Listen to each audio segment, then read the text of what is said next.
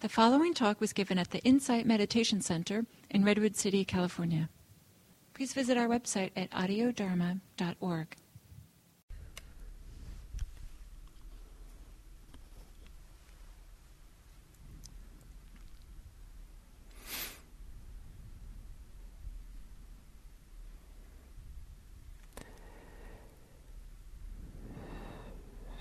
So, with this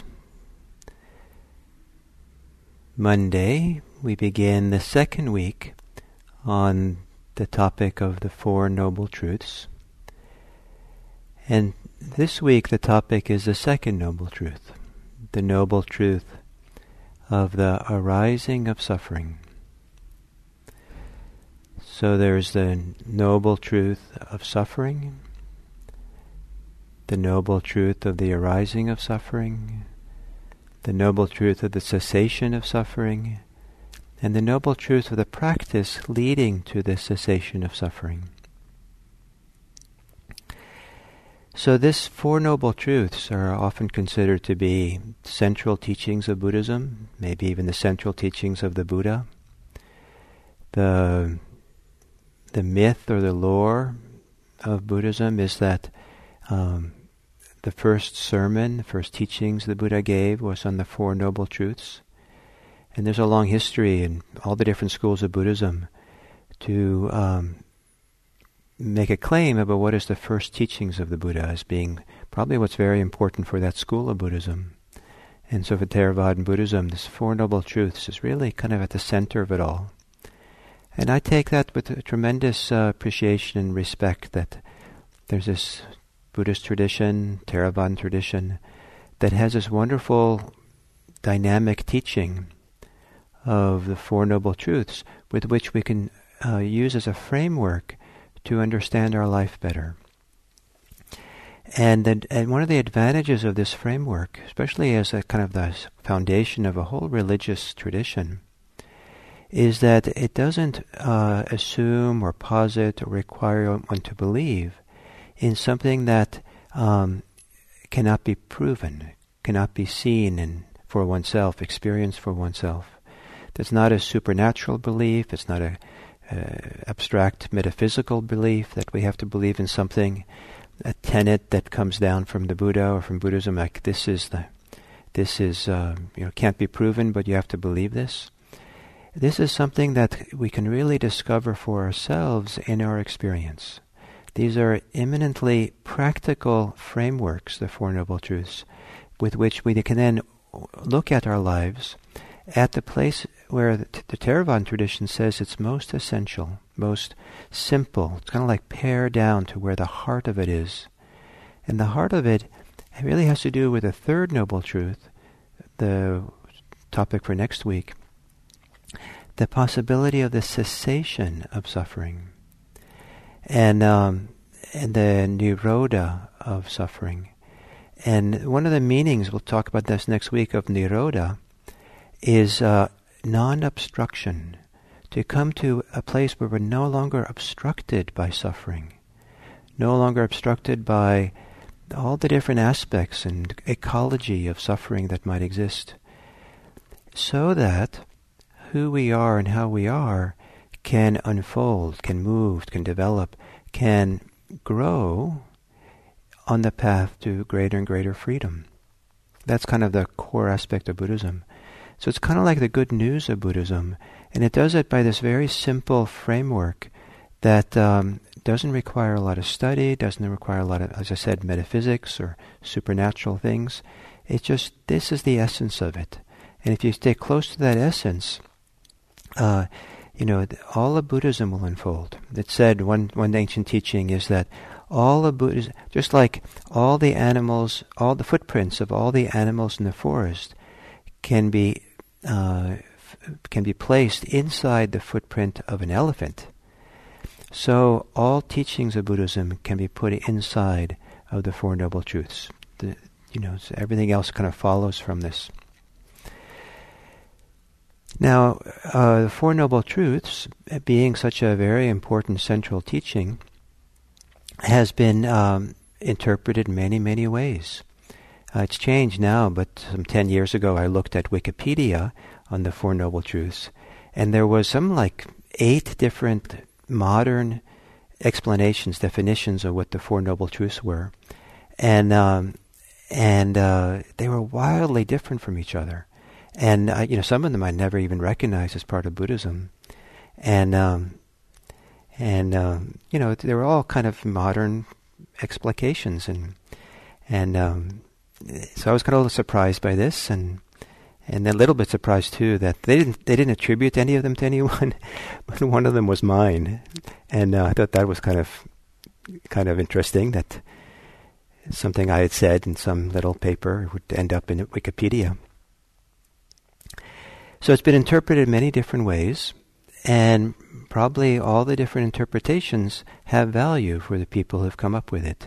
And down through the centuries in Asia, there's been many interpretations. One of the key and I'll talk over the next few days some of the interpretations or some of the applications of the Second Noble Truth, the truth of the arising of suffering. Sometimes literal meaning is arising, but probably one of the most common understandings, especially in the modern world, but maybe also in much of Theravada and Buddhism, is that the Second Noble Truth has to do with the cause of suffering. And we want to understand what's causing it, what's bringing it about, what's the source of it. Some translators call the origination of it, but often in modern books will say there's suffering and there's a cause of suffering. And now this is also very practical and useful teaching. In some ways, it's applicable to so many different areas of our life that are available to us in everyday experience. It doesn't require meditation, doesn't require the mind getting still. Some of the other deeper interpretations of the Second Noble Truth really require a depth of meditative experience. But here, looking at the cause, in everyday life, you can see that we get impatient. You can ask, what's the cause of that impatient? Oh, I'm in a hurry to get somewhere. Maybe I don't have to be in a hurry. That desire to get somewhere quickly is making tension in the system. So the very question, what's the cause of this distress I'm feeling, this whatever it's going on? And that question, that just simply a question opens the field, reveals something that we can do something about sometimes. We can have a different relationship with our, the causes. We can let go of it. We can let it be. We can not pick it up. We could put it aside, so that the cause is not whatever the cause is, no longer becomes a cause. It just becomes something. Now, it's very popular also to say that in modern interpretations that the cause of suffering is desire, and that makes all desire kind of seem like being a problem. It could be that we understand that not all desires are the problem, but if there's going to be suffering, there is some desire behind it. And there can be desire perhaps without any suffering. But if there's suffering, the cause is some kind of desire, That, maybe is more interesting, rather than making all desire a problem. In the teachings of the Buddha, it seems that there's a word that is used to kind of characterize the kind of desire that is the emphasis. And this is it's a metaphor. As I said last week, a lot of Buddha's teachings are metaphoric. And the metaphor that's being used is, literally in English, means thirst. So it's a kind of desire that has the characteristics of being thirst. Imagine someone's parched, someone's really thirsty, really desperate for water. And the compulsion, the drive, the preoccupation with getting something to drink can be quite strong. It could be that all the person thinks about. And this thirst is the cause of desire, of suffering. So thirst means the suffering has some kind of compulsive quality.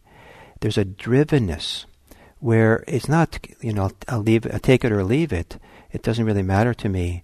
It's like I don't have any. There's sometimes a force, an addictive force that it's almost sometimes very impossible not to give into when desires are really, really strong. This kind of addictive, compulsive kind of force of and that's part of the reason why there's suffering involved, because the desires have tension, have a loss of freedom, this kind of compulsive desire. And anytime we lose our freedom, we suffer. We feel less. We're limited. We're have a burden.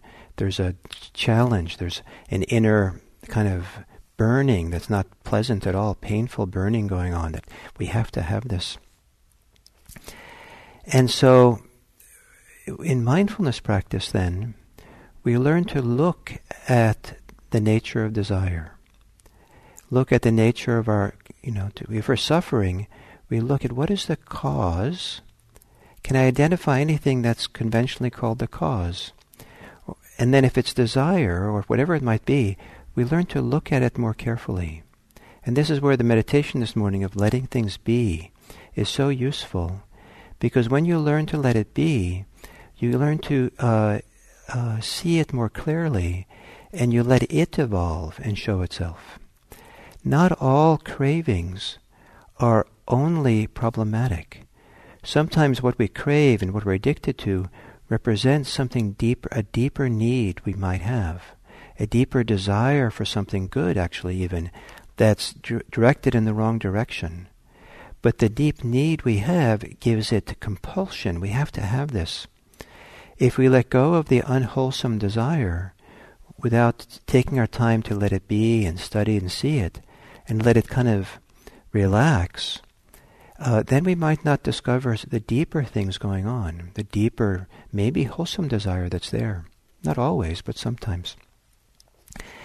So to stop and take a good look, to ask the question, what is the cause of my distress, my sorrow, my grief?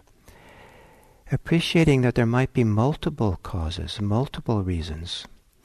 And the causes that this Four Noble Truths is interested in is our contribution to our suffering by how we thirst, how we have compulsion, how we have very strong desire for something to exist, to have, or to want, or very strong compulsion to have something not exist, to push away, to get rid of.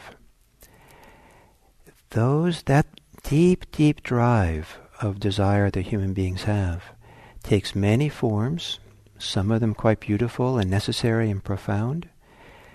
That Buddhist practice, the freedom from suffering, the cessation of suffering, the non-obstruction of suffering, has this beautiful thing where it releases more and more the wholesome desires within us.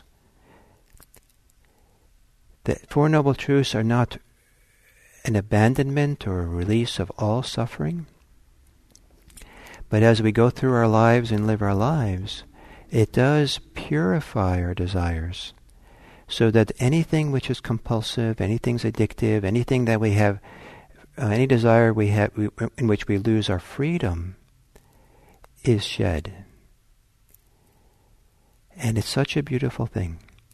So the first task with the Four Noble Truths is to just carry with us the question, as we recognize our suffering, recognize our stress and distress that we might experience, to ask ourselves, what am I contributing to this suffering? What is my contribution? There might be other people who conventionally can be said are the cause of your suffering. But the place where you can have the most impact, not to ignore that, but the place of Buddhist practice is to ask, what is my contribution to it? And then to take a good look at that and hold it in awareness and understand it deeply, and in doing so, find your freedom.